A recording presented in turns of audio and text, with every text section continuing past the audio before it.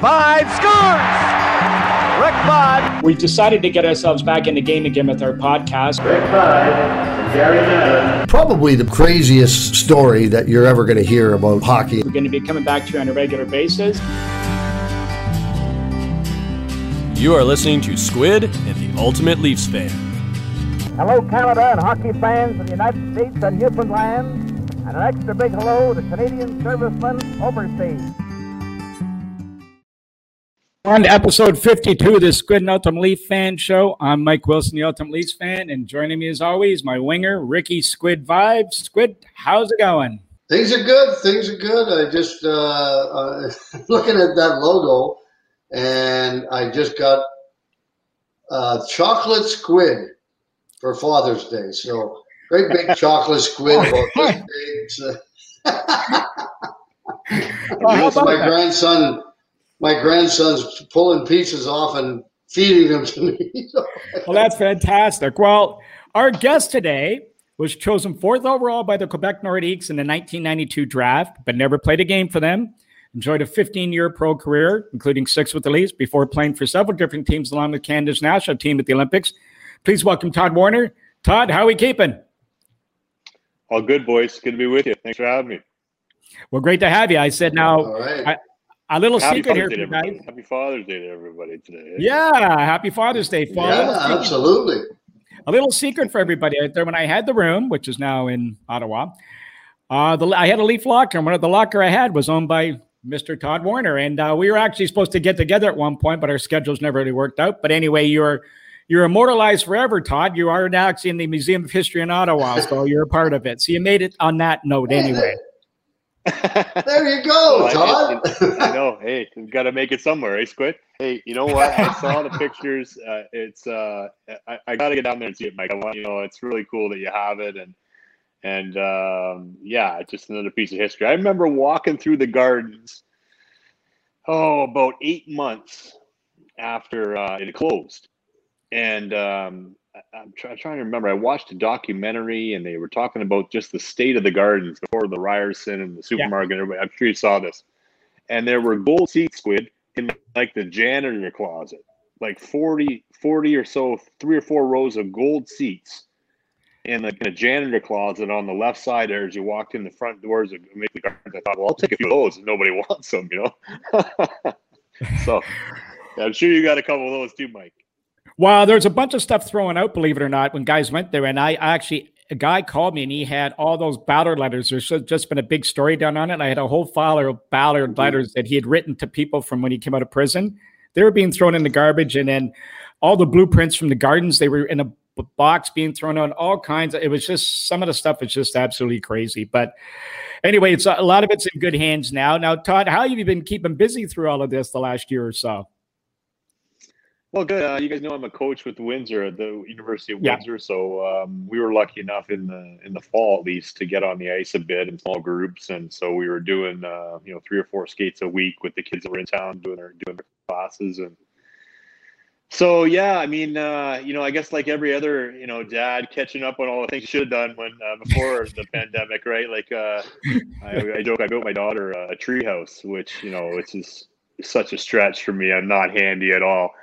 And it was last summer. She said to me, "Hey, Dad, we're looking at this, sizing up this tree in the backyard. What do you think? Can we put a tree house in there?" So, my dad and I had built platforms out in his property. He's got 13 acres of woods, and we built platforms for zip line. So we had to get up the tree, and we had to anchor these, 2x6s with lag bolts. So I get this idea in my head. I'm gonna make this 3-story structure and all this. Well, I mean, this is probably the first couple of days of July last summer, and her birthday's the 19th. So I thought, well, I can get it done by a couple weeks. I can bang this out, right? Well, it was probably the end of August by the time I finished the tree house. But I probably wasted $1,000 worth of wood, but I got it done.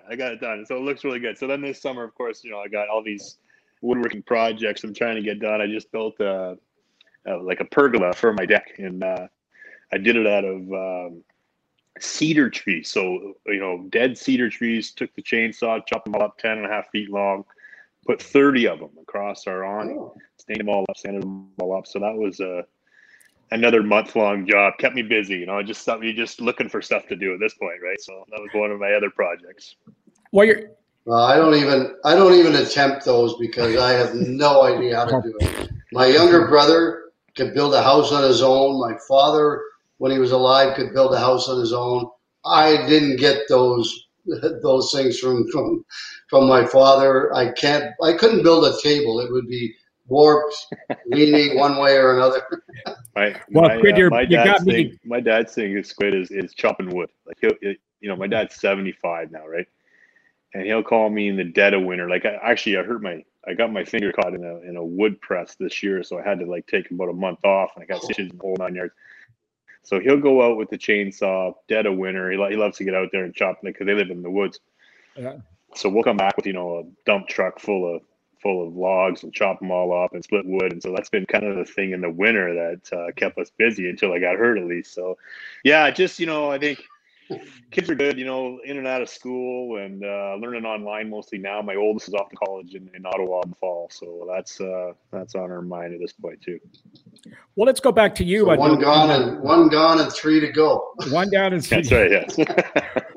Well, let's take you back to where you started off playing your minor career, which was your hometown of Blyheim, located near Chatham, Ontario. You also played for Chatham before moving to Major Junior with a few stops before ending up with the Canadian Olympic national team. So to say it's a bit of a whirlwind journey for you to start off with would be an understatement. So why don't you take us through that period of your life and how it all kind of got going?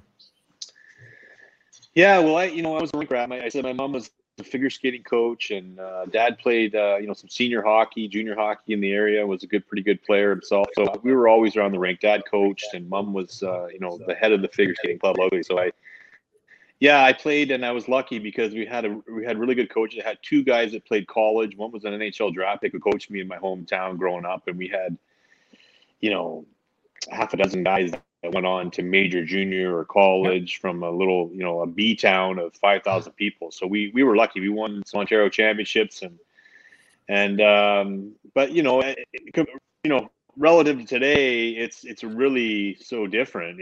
Growing up in this, we had no idea where we were, and we're just enjoying it, playing with your buddies, and we didn't realize how well we were coached. We didn't realize how lucky we were to have the ice time, get to play up against older opponents sometimes, and all those things later on when you look back, you think, well, that was sort of the best possible scenario, and getting to play for Ontario titles and all those things help you later when you're having to deal with all the pressures and things that go into junior and pro hockey. So really lucky. Made junior B kind of on a whim, really on a whim at 15. The coach was a guy named Wayne Jacklin, who had coached my dad. And that particular year, we had Brian Wiseman on our team. And that's a name you may not know, but he beat Ed Olchuk's scoring record that year. 140, I think it's 144 or 6 points in 42 games. And he went on to a great career, one of the all-time leading scorers at Michigan, and played in the minors mostly. I played with him a little bit here in Toronto.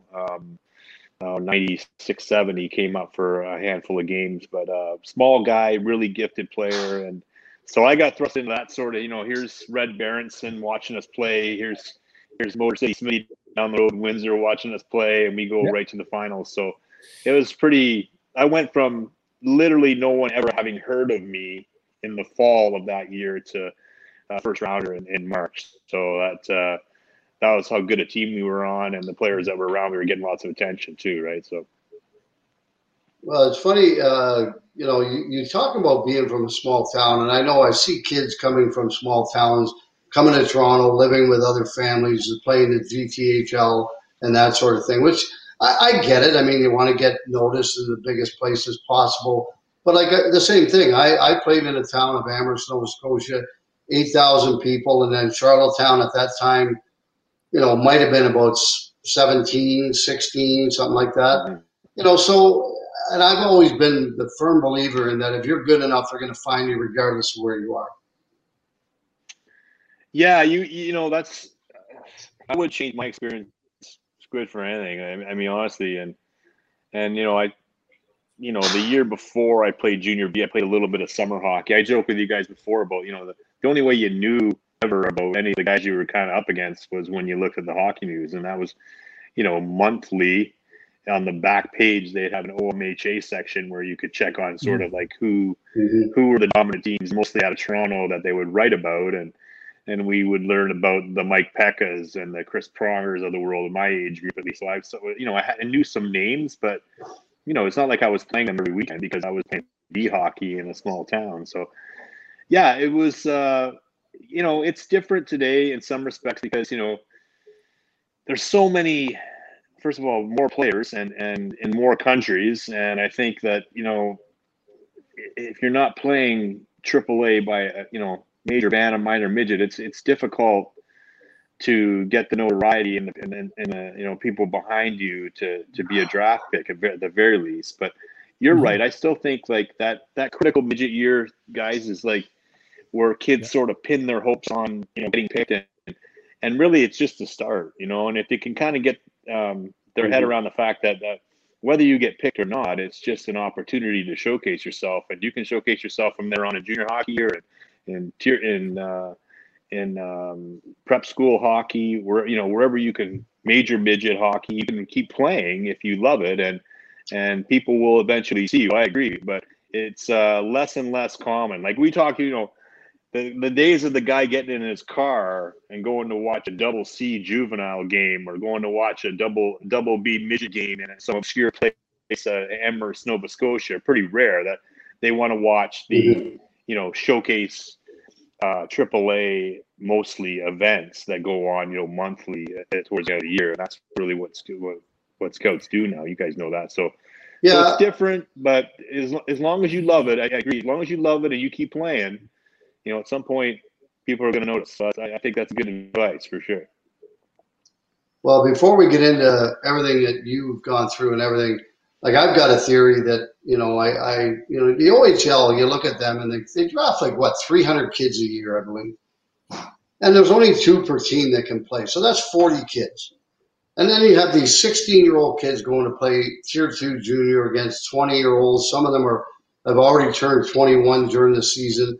I mean, there's a big gap there, and I've been a big proponent, and I've talked to Dave Branch and a lot of the big guys in Ontario Hockey Canada about having a major high-profile midget league in Ontario where 16 and 17-year-olds can safely play against guys their own age and develop a little bit better. I personally, I think they would anyway. I'd like to get your thought on that. Well, I've been preaching this for so long, Squid. Again, these kids get to this critical moment at minor midget, and whether they get picked or not, I think, west of Toronto, things are a little different. When you go east of Toronto, there's a lot of Tier 2 outfits, and the CCHL and the OJ and stuff that have U18 programs that are affiliates, like feeder systems into the Tier 2 programs. That's really the blueprint for me to keep these kids playing, because what happens down here a lot of times is, and when I coached junior C, where we were allowed 1 16-year-old only, and junior B down here you're allowed 2, right? So there's only so many cards, right? So there was times when I was coaching junior C, we'd have draft picks, OHL draft picks, mid-round picks that were still in OHL camp, who we knew if they came back or got cut, and the likelihood they got cut was going to happen, that they had no place to play, if you can imagine. So imagine an 8th round pick of Spitfires. Yeah. He gets cut and he comes back and there's no junior B cards left because it's the end of September, and they're sort of stuck. So I agree with you. I would like to see a U18. Major midget is one thing, but a U18 team where a 16-year-old, if he's good and he doesn't want to play junior, maybe he's small, he's real skilled, he doesn't want to get chased around by 20-year-olds, he can play in that league. Prep school is also a pretty good viable option. They do a really good job of it out west. I think it costs money, and not every family. And I mean, we talk about hockey being expensive enough as it is. You don't want to handcuff some kids whose families don't have the income to do it. They can't afford to put 20 or 30 or 50 grand towards a prep school education just to keep playing hockey. So the model is there, in my opinion. I've watched Kempville and I've watched some of these CCHL teams in the East. They do a really good job. They funnel these kids in. Their coaches run practice in some cases for the U18 team, and those kids eventually end up in Tier 2. And they're not competing necessarily with junior C and B down there because it's a different age bracket. So the junior C and B teams look for kids older that past that, so that the ones that don't move on to Tier 2 can then slide into C if they're not good enough, or B at that point at 18 years old, which is really the way you should do it, because then these kids aren't feeling like they're not just the youngest players, but they're also small, and maybe it's not exactly the best development place for them at that particular point. But we just have to buy into it. And again, there's a big thing happening down here. We can apply to go into the OJ. So Leamington Junior B wants to play in the OJ because they want the notoriety or recognition that goes with being a Tier 2 team, where, you know, all the other Junior B outfits down here would love to have that, you know, Tier 2. It's really just a title. It doesn't mean that the players in Junior B here are any less competitive than the Tier 2 kids up north. It's just that we don't have the same title, and everybody, you know, that wants to get noticed either has to go to the OJ or they got to go to the BC Junior League because it's Tier 2 and it's considered the best. So yeah, I think, you know, you could go play Tier 2 in Blind River or Espanola, no disrespect, and it wouldn't be as competitive as the Junior B leagues down here. It's good, you know that. So why do they get the Junior A title and these teams down here don't? And it just means they don't get scouted because in the world of scouting, maybe it's not seen as high a profile outfit. And I always tell them the Ryan Jones story. Ryan Jones played in the NHL, Edmonton, Minnesota, Nashville. I mean, he's a local kid. So I was home from 2005 or 4. Miami, Ohio. Miami, Ohio. There you go. Great player. And so that kid was playing junior B with my son. Playing junior B here in Chatham. He was 19 years old. I get home in April. He's in the Sutherland Cup final. It's the junior B final down here. And he scored, somebody says to me, that's his 60th goal of the year. And I'm like, what? So yeah, he got 50 or 48 in the regular season, and that's his 12th in the playoffs or something. And I'm standing beside Chris Bergeron, who you know, Squid, and I said, Berge, you offered this kid a scholarship yet? Holy cow. Like, he's like, buddy, I think I can get him as a walk-on because no one's ever here to see him, which is really sad. You know, the kid scored 60 goals. He's as big as me, 6'2", you know, 200-pound kid playing up and down, you know, great shot and skater. I'm thinking, so Berge, of course, he thinks he's not going to offer him anything because he's not seen anybody in the rink for a month watching him. And he's only watching him because he's from Wallaceburg, you know, 25 minutes north of Chatham. So about a month later, 6 weeks later, he gets drafted by Minnesota in the third round of the NHL draft. So Minnesota knew about him, but nobody in college did. You know, it's like, so I just say, well, you know, there's a case where here's a kid that, you know, word of mouth at the very least should have brought some people into the building. You know, so, and it's just the title of Junior B doesn't have the same clout in the scouting community as Tier 2 does, and that, as you know, doesn't always reflect on the players that are in it. So anyway, I got off topic there, but I get because it's a good cut kids. I used to have to cut kids that were 16 years old, and I'd say, "Where are you going to be playing this year?" And they'd be like, "I don't know. I mean, you know, I got a job. I'm a year from school," and you think there's no place for them to filter in. You know, it's like now all of a sudden they get this moment where really it starts and it's the end for so many. So it's hard to watch. Yeah. Well, I was going to say, Todd, let's go back to you. Now, you go through this, and so you're sort of a moment. You're playing in Windsor. Things are going well for you. The draft year. You had a very interesting draft conversation with the NHL GM that changed the dynamic of your destination, so to speak. Maybe walk us through that whole period and leading up to draft day when you actually attended. Yeah, so it's a good. I mean, it's quite a story because I by the end of my second year, the final draft rankings, you guys know them out in Hockey News, and I'm the top ranked prospect. So Phil Esposito was going to run the Tampa Bay Lightning, and that's the first year of their program. So Phil brings myself and a few guys down in sort of early May to Tampa. Check out Tampa, and you can imagine I'm a Canadian kid. I'd never left Canada, so I thought it was the coolest thing in the world. And we get to spend 4 or 5 days on the beach in Tampa with Phil Esposito. I mean, it was like, my dad was just shaking his head. So we go down, we spend a few days, we do some interviews, we meet, we see the rink and all the things we're going to need to know. And Phil's awesome. And I get home the next week and he calls me at my house and says, listen, Todd, this is a little unusual, but based on what we've seen and there's not much hockey being played now. The Memorial Cup was happening, I think. You're going to be our guy. We're going to take you first overall in a month or so in June when the draft happens in Montreal. So I'm thrilled. I think I'm going to be the first pick in the draft. And he's like, I'd like for you to keep that quiet. Don't tell anyone. You can tell your family and your closest friends kind of thing. And so I do, and kind of keep it on the down low. So then, I get in the car with my agent, Don Meehan, on a Wednesday night before the draft, and we drive down to Montreal. And Donnie's from Montreal, as you guys know. And he's pumped just to take me and show me Montreal, So we buy a suit. I remember we went to Harry Rosen. We bought a new suit. So they didn't have a good suit for the draft. And we got in his Mercedes and we drove down to Montreal from Toronto. It was pretty cool. So we check in, all good. We go out. My friends are starting to filter in. My family's starting to filter in from home. And it's Friday night.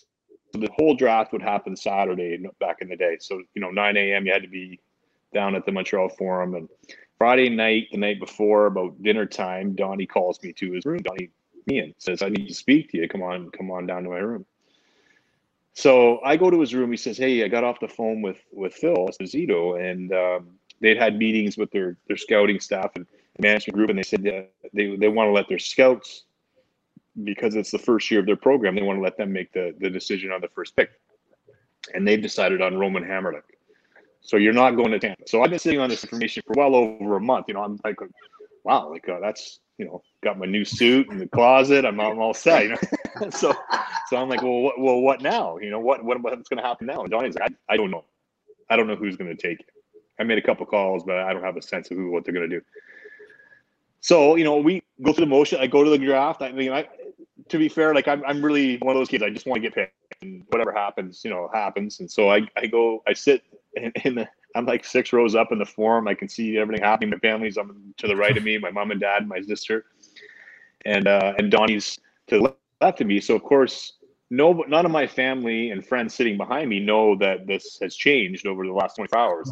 They all think this is going to happen. So of course they get up, they take Hamrlik, and it's just like everybody's like, whoa, what? You can hear the crowd like, oh, what just happened there, right? So no big deal. Ottawa takes Yashin. San Jose takes Mike Ratchie. So then it's Quebec. So I'm sitting there, and I'm at this point, I told you guys, the camera's coming up the aisle. Like, what's wrong with Warner? Is he hungover? Like, what? What's going? Why is he not getting picked right now? And so the Quebec guys stand up. Pierre Pagé, Pierre Gauthier stand up from the table, and they have the jersey under their arm, and they kind of nod over to Donnie, and say, like, we're taking your guy, and we're only 50 yards away, not even. So Donnie right beside me here, and my mom and dad here says, oh shit, Quebec's gonna take it. so I'm sitting at the draft, I got my suit on, I'm thinking, the camera's right here, I gotta keep a straight face out of this. And this is my agent saying this about the Quebec Nordique. And so of course he knew all the things going on behind the scene that he never really told me about, kept from me at least at that point. So listen, I'm thrilled. I get picked. I go down. I put the jersey on. So you guys will remember the year prior, Eric Lindros didn't put the jersey on.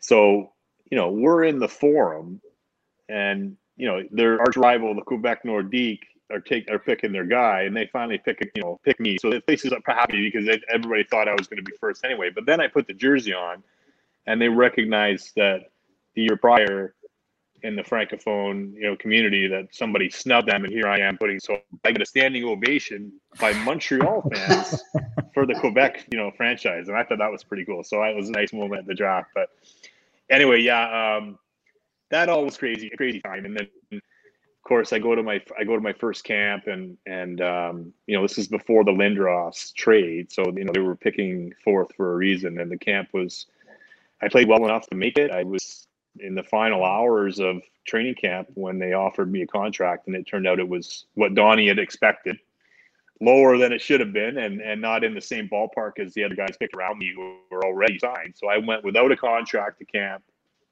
played well enough to arguably be on the opening roster. And it's 12 hours before the start of the season, and I get a fax from Donnie, sends me this fax and said, this is the contract. You can't accept it. It's a joke. And here's a plane ticket. You take yourself home tomorrow. So that's what I did. I never really got cut for my first camp, which was, I always look back on that now. It's like, well, I could have played in the league. I mean, the money, the tax in Quebec, all those things factor into the agent's decision and the way negotiations go. You guys know that, but yeah, it was strange because I really just took a cab to the airport and went home, and so it was. You cut yourself.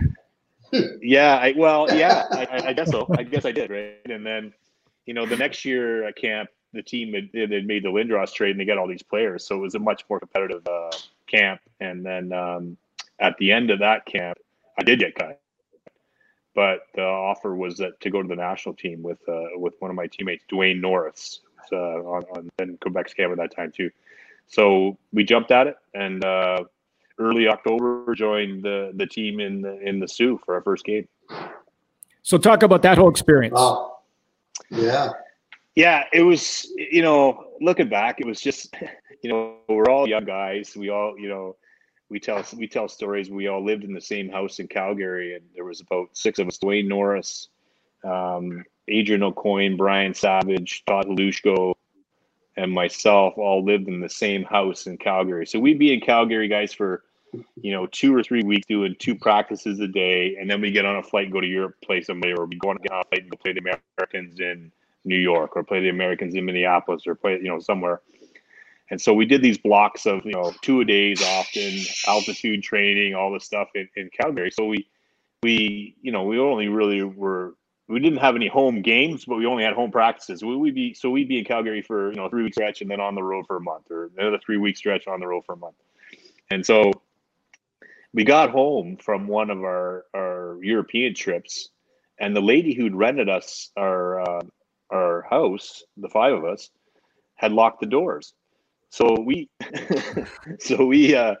come right from the airport. We had bags of McDonald's. We're knocking on the door. We can't get in. Guys are trying to go around the back, get in the patio door, all this stuff. So somebody in the neighborhood called the cops on us. So we don't know. There's 2 carloads of guys and all their bags with McDonald's coming from the airport. You can imagine, and we can't get in. So now we're going to call back to the Hockey Canada offices and say, hey, what's the lady's number? We need to get into our apartment, our house. It was a house. So we're pulling out of the neighborhood. We're heading back towards Father David Bauer Arena to go down to the office, and cops. So not just a few cops, roadblock cop, and then 3 cops in the rear view. So I'm in the back seat of this one of the cars, and Dwayne Norris is in front of me, and he's got all the McDonald's in his lap. So as this is happening, he's looking back and, well, what are they pulling us over for? So he's taking all the McDonald's and he's putting it down on his feet, getting whatever. So this police officer, as he's getting out of his cruiser, sees him at his feet doing whatever he's doing. They think we've been robbing this house, whatever we've been doing around the corner. He's got a gun to the window. so I see this cop come up from behind, and I see him with this gun pointed at the glass right to Dwayne Norris's head. I'm like, boys, sit still, So we rolled the window out. We explained our story. We got off, but man, it was crazy. So some of the things we did in Europe, just as a young group of guys experiencing Europe for the first time and getting to different cultures, different programs, some of the cities we got to see. It's a reason really I went back to Europe later, because I was comfortable with Finland and Switzerland, Germany, all places I'd seen on this sort of Olympic program. So great group of guys. I think I told you we were set to have a reunion about a year ago up in Collingwood, and then of course we couldn't do that. So Tom Rennie was our coach, and we're still going to try to get together at some point here when we can. And it's supposed to be 25 years. It's going to be 27 by the time we do it. But yeah, awesome guys. And when you look back at your career, Squid, it's you take different moments. And I was only really a teenager when it started, but that's a group of guys that were pretty close, and we still have group chats and talk all the time. Well, that's a great experience, and I can't really speak. I went to the World Championships a couple of times in Finland and Prague, but my son, he got to play with the U.S. development program and went over to Europe probably 4 or 5 times a year, and then in university going to Alaska and different places. So, I'm a little bit jealous that I didn't get those opportunities, but what the heck? I went a different route and didn't really get those opportunities. So the Olympic experience, I would say it's one of those things I told you the story. My mom says to me before I go to the games. The games are in Lillehammer, Norway. She says, "Hey, there's a girl from Chatham who's a figure skater. I want you to try and find her when you go. Her name's Shaylin Bourne." Of course, we all know who Shaylin Bourne is now. Of course. And so she would have been about 17 at the time. So we're, we got our goofy red Canada outfits on with like capes and all. I don't know if you remember the look at the time. So we're walking into the stadium around the track, and they're parading us through with all the countries like they do at the opening ceremonies.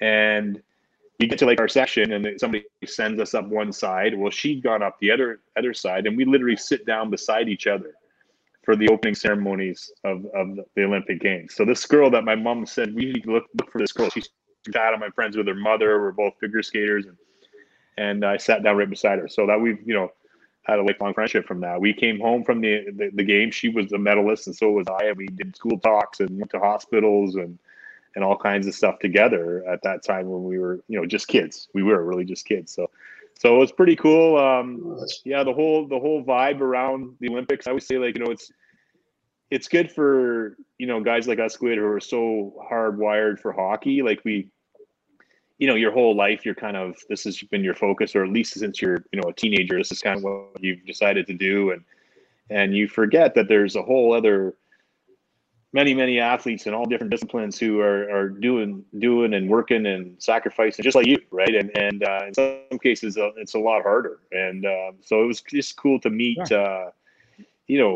skiers and figure skaters and snowboarders, all bobsledders, all the different athletes. And because really in the Olympic Village, that's all it is the athletes and the team. So you can't walk 100, 200 yards without running into athletes from different countries and recognizing people from the world stage in skiing or whatever it may be, the popular athletes around the world. So it was just good to recognize that there's a whole other world of athletics going on besides hockey, and give me some perspective about what they go through and the challenges they have too. I loved it. Mm-hmm. Yeah, that's a great experience. Well, speaking of the challenges, let's fast forward a little bit and get to your challenge of getting traded to Toronto. First off, how you found out about getting traded to Toronto, one of the biggest trades in Toronto history, and then your experience playing in Toronto.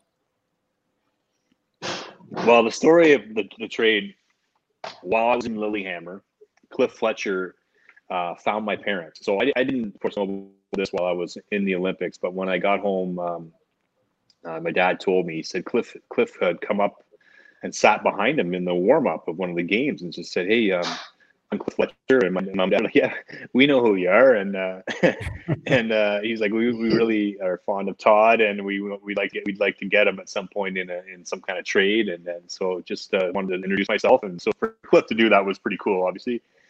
And so my parents thought better at telling me in the middle of the Olympic Games, as you can imagine. So I got home. I'd actually gone to Cornwall and played in the minors for about a month. I got home in May, and Dad says to me, "Hey, just so you know, like Cliff made a point of coming to speak to us during the Olympics, and he thinks if it's possible, he's going to try and get you in a trade." And I'm thinking, wow, like, when you just telling me this now, So the story is that we went to watch the draft on TSN, of course. And the only one in our family that had TSN was my granddad. He lived in town. So we'd gone uptown. There was a local kid named Chris Allen who was going to get drafted that day. He was a Kingston Frontenac, big defenseman. He got picked by Florida in the second or third round. So we were going to go up and watch anyway. And as we turn on the TV, there's already talk, amongst the panelists and people on the floor of the draft about this conversation between Quebec and Toronto. So of course, Dad and looked at each other like, wow, I wonder if that would be me, like given what we learned in Lillehammer. So sure enough, yeah, it was crazy. So that's, the end of June. And, like I played for Motor City Smitty in Windsor, former Leaf, tough guy. And he had lots of friends within the Toronto organization. So whenever I was hurt or I had a knee problem at one point, I would go down and see Chris Broadhurst. I knew some of the guys on the team just from Smitty, being good enough to take me down there and show me around and introduce me to some of those people. So I was thrilled. I was thrilled. And one of the guys that, I got to know most, and through my agent, Donnie Meehan, and through Smitty was Wendell. So I remember thinking to myself, like, well, it's too bad that it's too bad that Wendell won't be there when I go there. Like he's obviously going the other way. So yeah, I mean, it changed the whole trajectory of my career, really, because you guys know what happened in Quebec and the financial situation, the what they did, and then ultimately the ownership just selling the team and moving it and everything else. So I felt right. I was an Ontario kid and watched the Leafs growing up and tough lineup to crack under Pat Burns. Obviously, my first couple of years, but I really enjoyed it. And that summer, I got traded. Just sort of was a turning point and kind of refocusing me into what I really wanted to do. So, talk about your relationship. Go ahead. I was going to say Pat Burns. Before we get into that, I just want to give you a quick update. My son is busing home after the game last night from Allen, Texas. They're still 3 hours away. The AC broke down. They're stopping every half an hour or so to make sure they don't overheat the bus. Yeah. And they got to play Monday, Tuesday, Wednesday. So that's what you go through in the ECHL. Well, that's the iron lung. That's the iron lung. Yeah. Hey, that'll humble you real quick. You know this, Squid. Some of those buses are pretty nice. Nice. Like I played in Europe and we used to travel by bus. Yeah, in Europe, and we used to have to bring our own pillow and like a little mat, like a little yoga mat, and that's what we'd sleep on the floor. Yeah. And the trips are 2 or 3 hours, but some of these buses I've seen are with all the sleepers and the TVs and pretty nice. I mean, you got 18 hours. I got the design one. Yeah, 20 hours one is enough. You're right. Well, let's I got the design one in Charleston. When I was coaching there, they had these rock and roll buses, which were beautiful, but there was only like 5 bunks and a big bed in the back, and it was wasn't enough room. So we designed it so there were a couple of 3 or 4 bunks in the front for us, and then a door, and all the way down both sides there was 3 levels of bunks for the players, so that everybody could get a good night's sleep when we traveled. And so that was kind of cool, getting to go to the company and sitting down with the guys and figuring out just how we could organize it. And now that company rents buses out to probably half the teams in the ECHL. Oh, do they? Yeah. Well, no wonder you won. The guys got your rest. It's tough thing in that league. Well, let's get back to your time in Toronto and playing under Pat Burns and your relationship and how that kind of all unfolded and some of the successes those teams were enjoying at the time.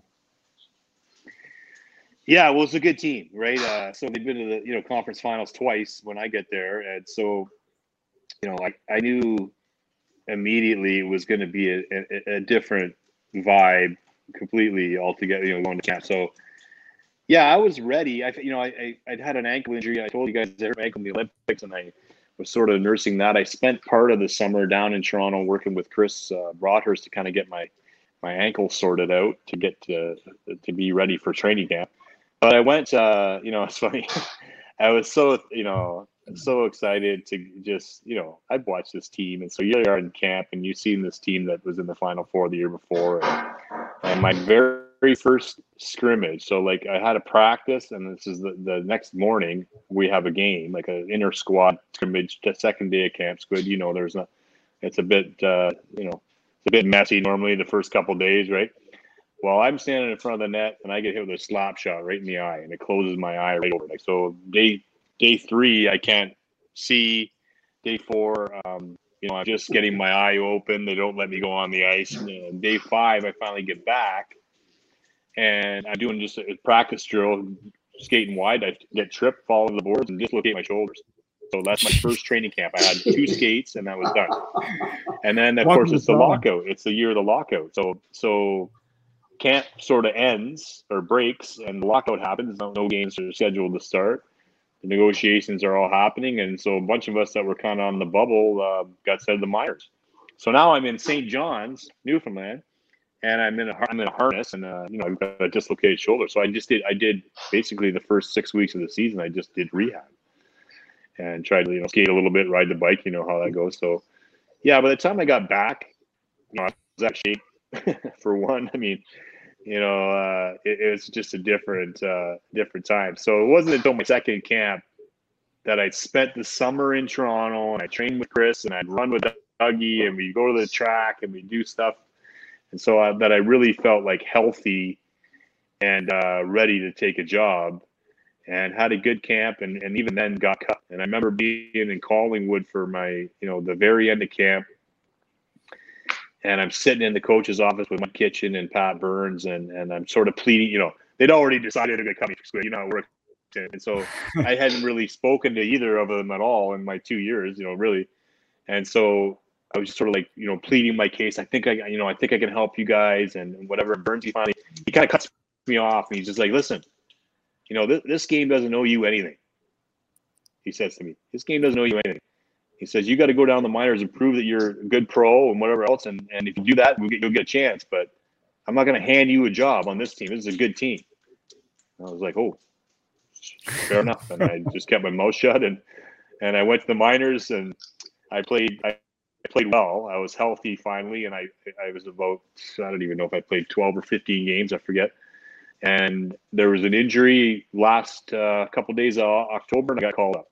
So I mean, Pat, right, was a no-nonsense guy. And, I mean, it took, I was just I didn't want to be in the minors. And so I kind of just, I pleaded my case, and it wasn't normal for young guys to talk to Pat like that, I don't think.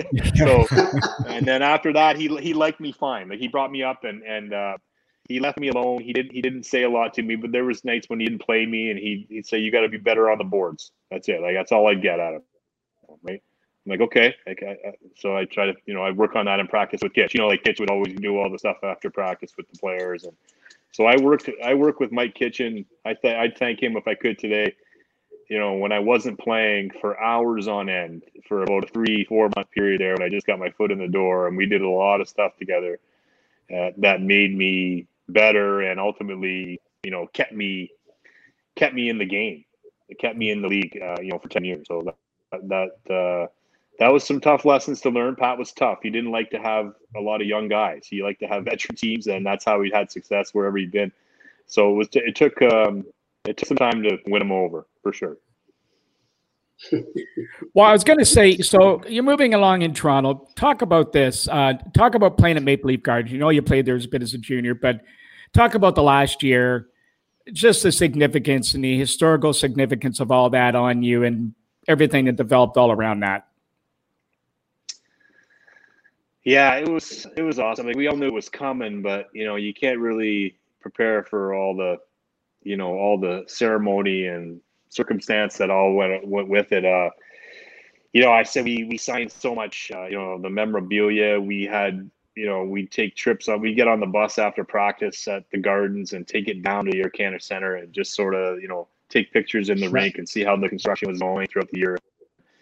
And it was just, first of all, we were a good team. That we'd added a bunch of key players: Cujo, Stevie Thomas, Sylvain Cote, Brian Burrard. A bunch of new guys came in, and we were, a top few team in the league at that point. So the fall was exciting anyway in the city, and the lead up to the new building. It was a cool time to be a Leaf, and and then Ricky, you'll remember, like, just getting to meet all the guys. So all the guys who have plaques and busts and statues around town, all the famous Leafs were all in town. They would all come down and chat with us before practices and games. And so, yeah, it was just, for a real Leaf fan as a kid to meet these guys was really cool, and so the night of was special because, I don't know how you feel about Ricky, but I just thought it was awesome the way they introduced everybody.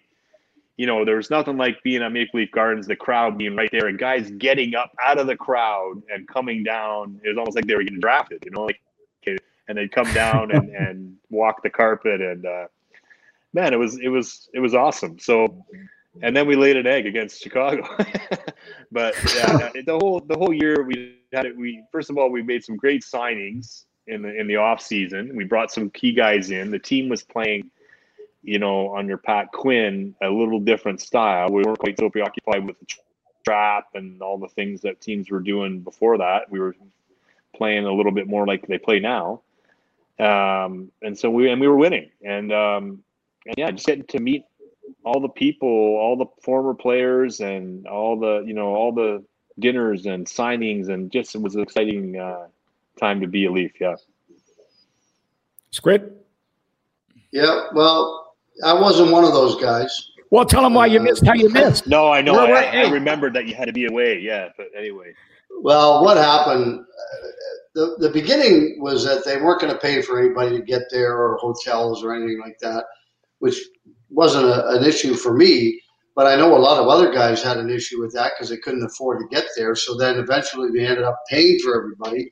But I was coaching St. John Flames, Calgary's farm team. We were in Cincinnati playing against Anaheim's farm team, which was coached by Mike Babcock at the time. And Nick Polano was my boss. And you know what? We had a couple of conversations about it.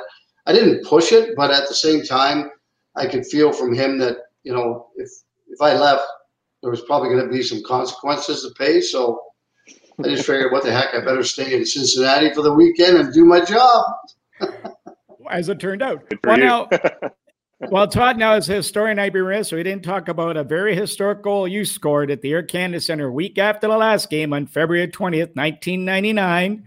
First off, walk us through the whole day leading up to it. I mean, everything for you guys, the fans may not understand, may think it's a little quirky, but it's new ice, new dressing room, where are you going to sit, where are you going to park, all that sort of stuff that goes on, ticket requests, all these things coming at you, but everything happened over this 2-week period. Then you go out and score the first goal in the new rink.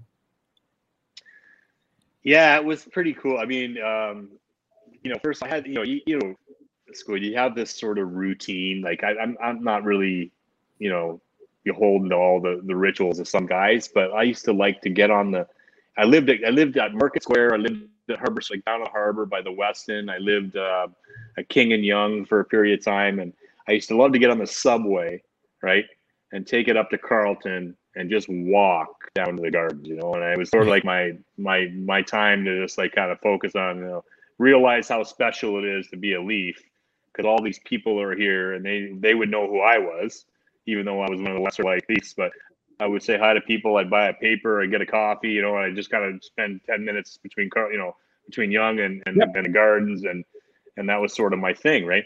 So yeah, you're right about the whole ritual. Because guys lived in the north, you had to drive. It was like the parking, all the stuff. They went over all that the week prior, right? So that was one of the things. We got on the bus. This is where you're parked. This is the pass you'll have. This is how you get in the door. Your swipe card. All that stuff was all. Obviously, we've gone through all that, but I say it's like one of those. As a fourth line guy, I wasn't supposed to get that goal. And people talk that we had some kind of bet about who would get it. I wasn't in on it. They didn't think I was going to get it, but so yeah, it was my second shift of the game, and it was my 7th goal of the year, guys, and it was in February. So I think, Ricky, you were probably in the mid-40s by that point, most of your years. So it was a cool thing to happen to a guy like me. I said, those kind of things are usually reserved for the Sundins or Stevie Thomases of the world on that team, right? So yeah, the guys are excited for me. It was cool. Like, immediately there was this thing with the Hall of Fame. They took my stick, they grabbed the puck, and there was some controversy about what we would keep and what they would take, and what was historic and what was Leafs property and what was the Hall of Fame's property. But it all got sorted. So literally the puck and stick from that goal are still in the Hall of Fame, and so that's looking back again, that's pretty cool for me, right? Well, you went through a similar thing, Squid. Remember when you got your 50th? Yeah. You just took it all. Lefty Reed was a curator at the time, and there was no rules. You didn't sign anything. You didn't do anything. He just came in the room after the first 50-goal season and said, "Yeah, we want to put your stick in the Hall of Fame." Oh, really? Okay, and then the next year and the next year, same thing. And then all of a sudden, like years later, I'm looking to get my sticks back because they're no longer on display. They keep them in the back room, and they do some trips, I think, with some of the things. I mean, I had to go through hoops and whatever to get that stick. And I ended up getting the first one, but I had to allow them to keep the second and the third in order to get the first one. Right, so, eh? Yeah, See, I have a letter. It was I have really a letter here that says at any time you want to come get it, because it's on display. It's not always on display. I mean, there's they take things out, they put things in. You guys know this, and so at one point I know a couple years ago, it was most of the summer, because I had a bunch of people that had been to Toronto and gone to the Hall of Fame would text me and say, your stick's is being displayed again, kind of thing. And I'm like, oh, cool, you know. So it's not always on display, but I have a letter of, you know, authenticity or whatever that says, you know, at any point you want to take the stuff that's yours to take. And so I said, geez, I have no need for it at this point. You know, maybe in 30 years, if I want to give it to my grandkids or something, I could do that. But it's still pretty cool to think that they can go there and see it, right? So I'm just as soon leave it. Now, the one thing you didn't have a say in, and you got a letter, but it was a different kind of letter a number of months later in November of '99 when you were told you're moving to Tampa. So now all of a sudden, So how did that day all unfold? And just talk about that whole experience. I mean, just again, Todd, you're going from some real good hockey markets that you played in to basically a beach resort. Yeah, well, I mean, it's not taking a shot at Tampa, but it was, you know, I was, you know, let's I be went realistic. from the team. Yeah, the team had gotten better. We were a good team.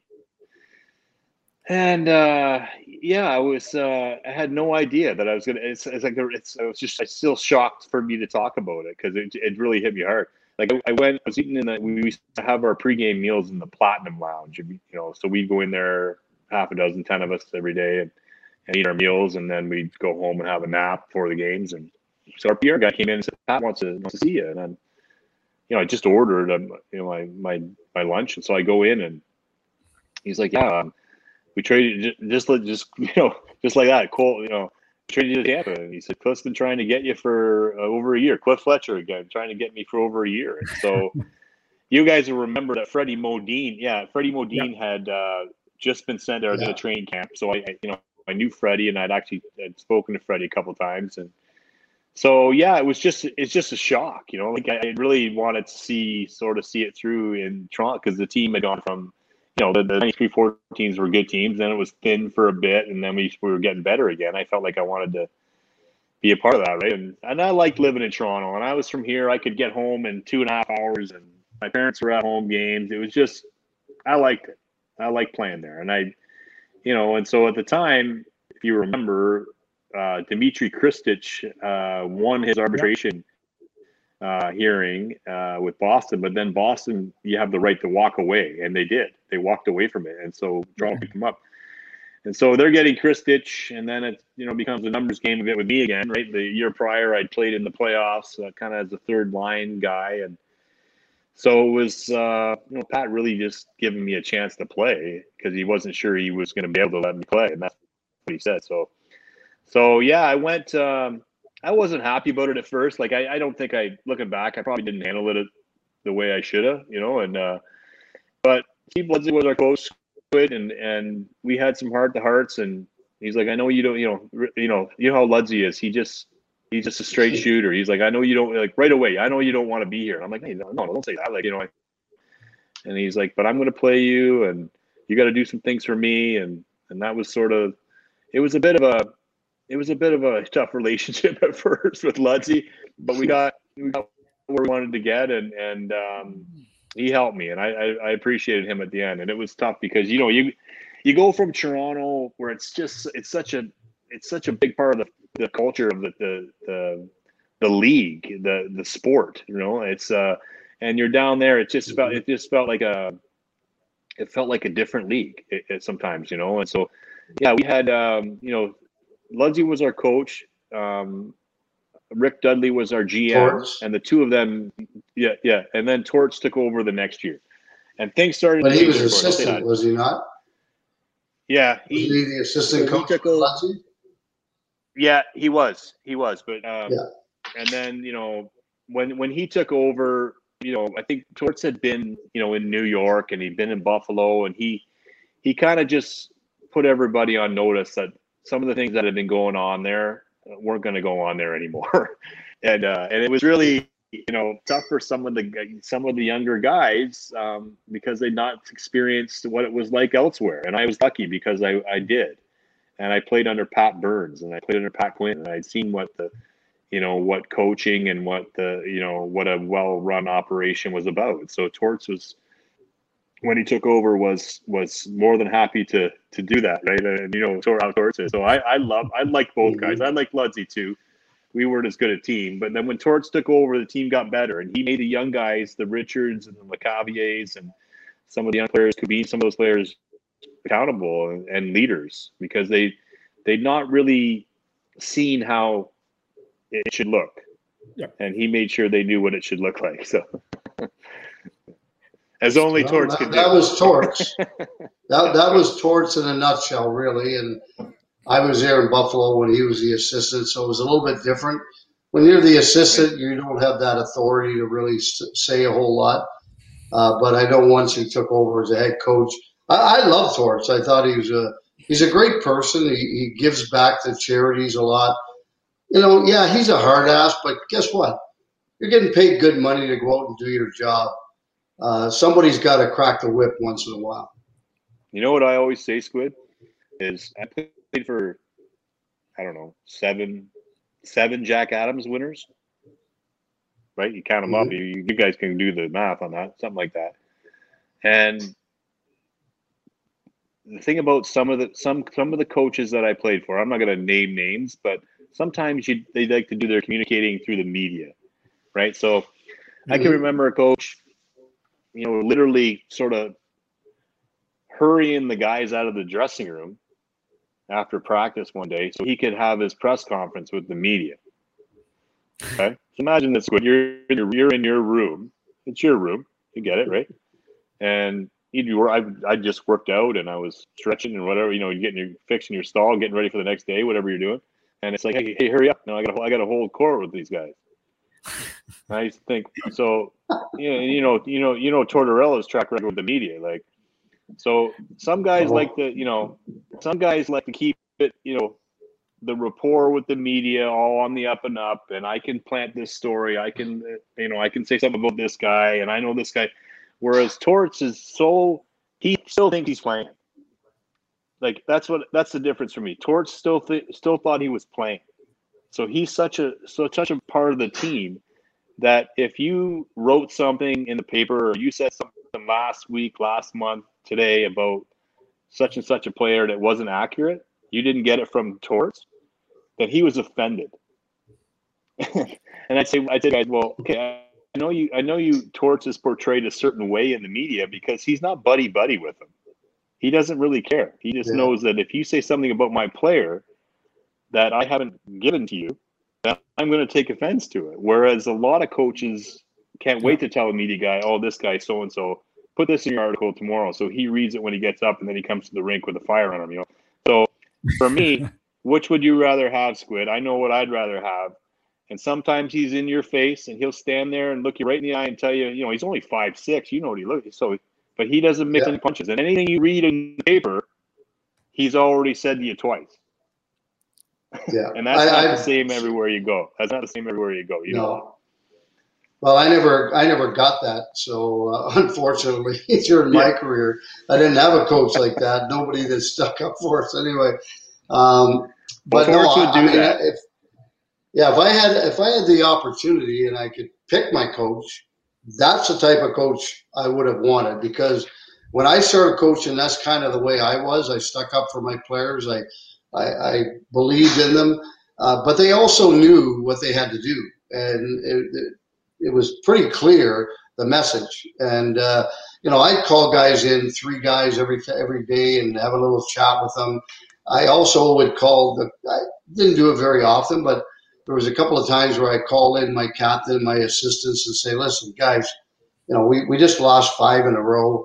Tomorrow I'm going to rip you 3 guys in the paper. It has nothing to do with you guys. You guys have been working your tails off. But I got to wake up those other donkeys in that room. And they go, well, okay, no problem. So I'd be cutting them up. And because I know that the other guys in the room are reading it, and they're going, holy cow. If he said that about these guys, what can he do with us? Like, he can get us out of here. Yeah. And nobody wanted to leave Charleston. So yeah, coaches do all that stuff. And Torts, like, I'll say that, I honestly, and he said some things about all kinds of players in the media, but people would say, well, it's not like Torts to say stuff in the media about players. He never does that. Like, he defends players to a fault in the media, right? But the only times he would do that is if he'd already told this guy for weeks on end that, and then it becomes like a bit of a story, right? And so we've seen with some of the players that have left him in the past that's how he does it, right? It's like, well, I've been in this guy's ear for 6 weeks, so he's not getting the message.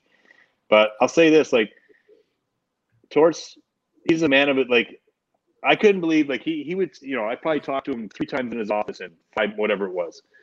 And he wouldn't forget, like, that's one of the things. Like, Squid, you got enough players coming in and out. Some days you've told the kid, hey, listen, you do these 3 things for the next month, and I'm going to make sure I get you on the power play. Whatever. He didn't forget that he told you that. Yeah. Like, sometimes you get lost in the shuffle. I'm a coach. I get it. Like, sometimes you're communicating with players and you're trying to, keep it all straight. He didn't forget. And he'd meet you at the door if you did something good. And you don't see that. You watch enough of these games that you don't see that every night either, right? So he come over and give you the next good job, good face-off win, good shot block, whatever. It was never a goal. So it was all the grunt work he had time for. And so I like coaches like that. Well, he appreciated that. And if he yelled at you once in a while, it was just because he liked you. It really was. Yeah. Well, boys, we're coming to that time. The clock is our enemy, and Todd, we've had a great time and shared some great stories with us and some great thoughts and insights into minor hockey and playing your professional career. We want to thank you for joining us today. Squid, a final thought before we let Todd go? No, he played well after I did, so I didn't get to play against him. But I love playing with him in the alumni games because I just give him the puck. He's younger, faster. And then I just get open. So I can't wait. Hopefully this fall we're getting back to doing that, Todd. Yeah, for sure. I'm looking forward to just, change it up, getting together with all the guys again. That's one of the things, when you do the alumni stuff, it's nice to see the guys, again and just catch up. And it's just like you're back in the dressing room again, isn't it, Squid? So, yeah, I'm looking forward to playing some games too. It'd be fun to get on the ice and raise some money and do all that stuff. But yeah, I said I haven't talked to 2 guys so much in the last couple of weeks as you two. You guys are pretty lucky. I feel like we're blood brothers. Well, I want to thank you so much for your time and good luck with the hockey school this week, Todd. Anyway, thanks for joining us. I got my Hockey Factory hat on. I just spent a week down there. What a place! So I'm looking forward to going back. And I'm going to be down there for the next few weeks. So it's a good place, good spot. Thanks for having me. Okay, man. Okay, thank you, Todd. Great. Talk to you soon. Thanks, Todd. See you later.